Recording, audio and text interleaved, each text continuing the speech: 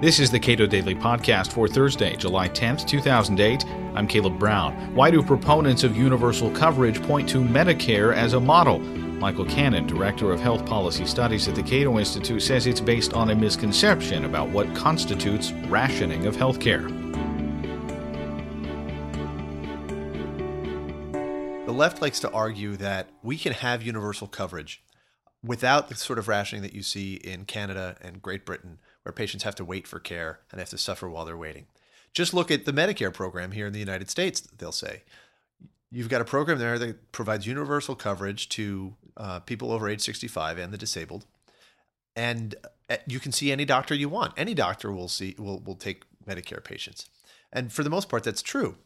What they don't tell you is the reason why Medicare is able to provide access to any doctor you want to see. It's because Medicare pays enough so that the doctors are happy to see Medicare patients.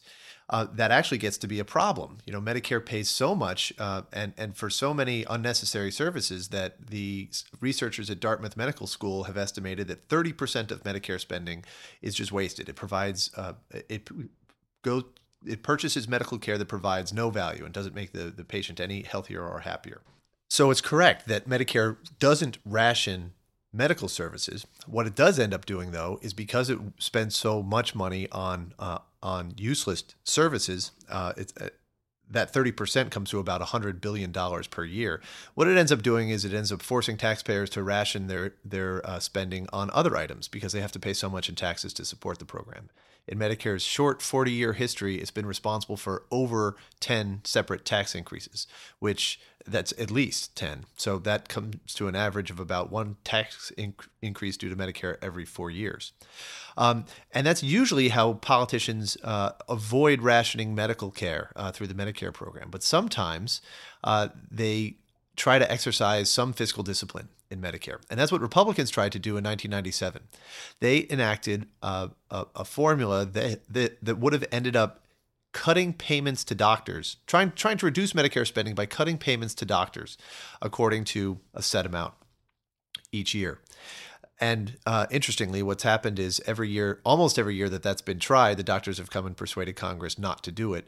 And that's what they're trying to persuade Congress to do now, to not to cut payments to physicians by 10% or 11% this year.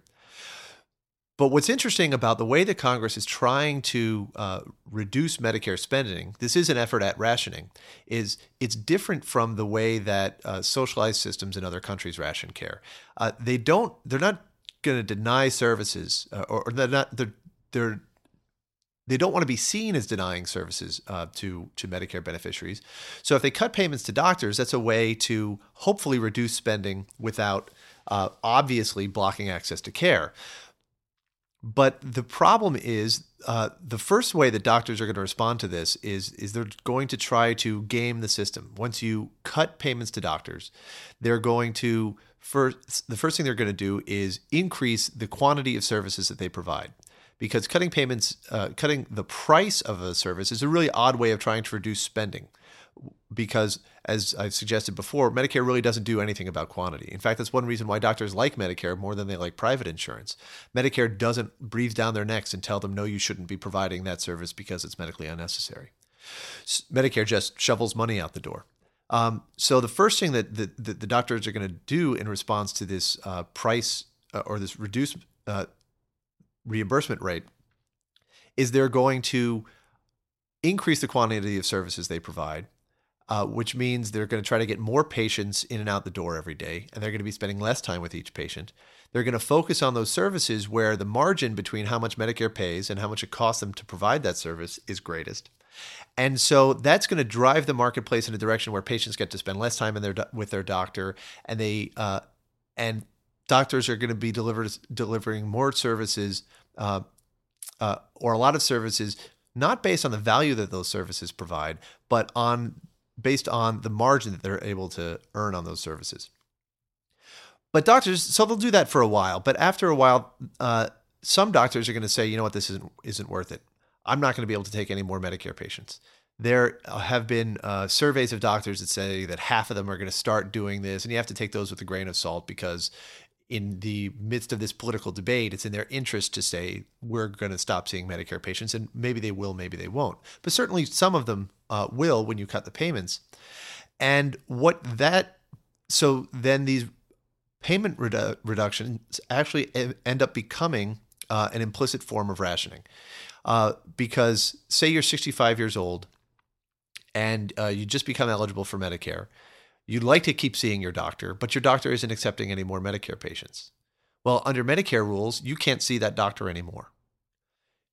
Medicare has a rule where it's illegal for you to pay that doctor with your own money if you want to keep seeing him, if that doctor participates in Medicare and if you're a Medicare patient. So you end up having to go see one of the doctors that does take Medicare patients, and you might not be able to spend as much time with him as you would like. And so this is an implicit form of rationing. It's by design more covert than the types of rationing that we see in other countries. And it really belies the claim of the left that, we can get universal coverage in this country without rationing care. Medicare is trying to do that right now. The impact of the cut of the reimbursement rate would seem to be a pretty good argument for not cutting reimbursement rates. What should the price of a doctor's visit be? I don't know what the answer is. And there's all sorts of different doctors that provide varying levels of service. And so there's not one answer. And I don't think that Medicare is going to come up with the right answer. In fact, markets often don't come up with the right answer, but there are market forces that push the market in the direction of the right answer, that are self-correcting. When Medicare is setting the prices for these services, there are basically two mistakes that it can make. It can either set the price too low or set the price too high, and there's no self-correcting mechanism at play there. So you get some situations where it's actually hard for Medicare beneficiaries to get the services that they want because the payment's too low. But more often what happens is that Medicare sets the payments too high. And the doctors, the people who receive those payments, be they doctors or insurance companies or providers of medical equipment, they lobby to make sure those prices stay high. This fight over the physician reimbursement rates is one example. Medicare probably is paying a lot of physicians too much. Another example is medical equipment. Medicare tried to implement a new pricing system that would rely on competitive bidding rather than administrative pricing. And they tried to implement this by themselves, the Medicare program did, but there's been a fight in Congress by the suppliers of the medical equipment to try to keep those prices high.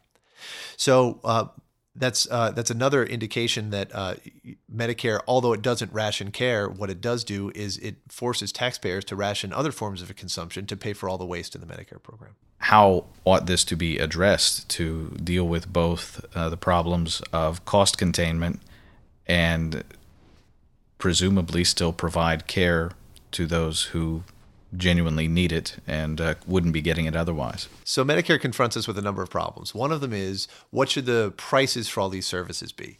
Another problem is, what exactly is unnecessary care and what is necessary, and who's going to decide that?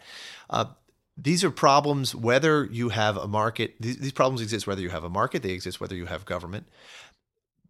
The great benefit of markets is that they provide mechanisms for answering these problems, which are going to be different for every individual. Government, like I said, those problems, when government gets the answer wrong, those problems persist. They're not self-correcting. You end up with either a lot of rationing or a lot of waste. So I think the way to get the market to work on solving these problems is, instead of having the government tell seniors, here's the package of benefits that you're going to get, and here's how much we're going to pay the doctors, and good luck finding a doctor if the reimbursement rates are too low.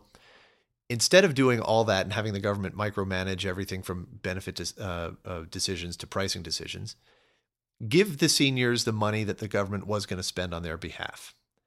Give poor people a little more if they if you decide that they need the help. Give sick people a little more if that's what they need to purchase a decent health insurance policy.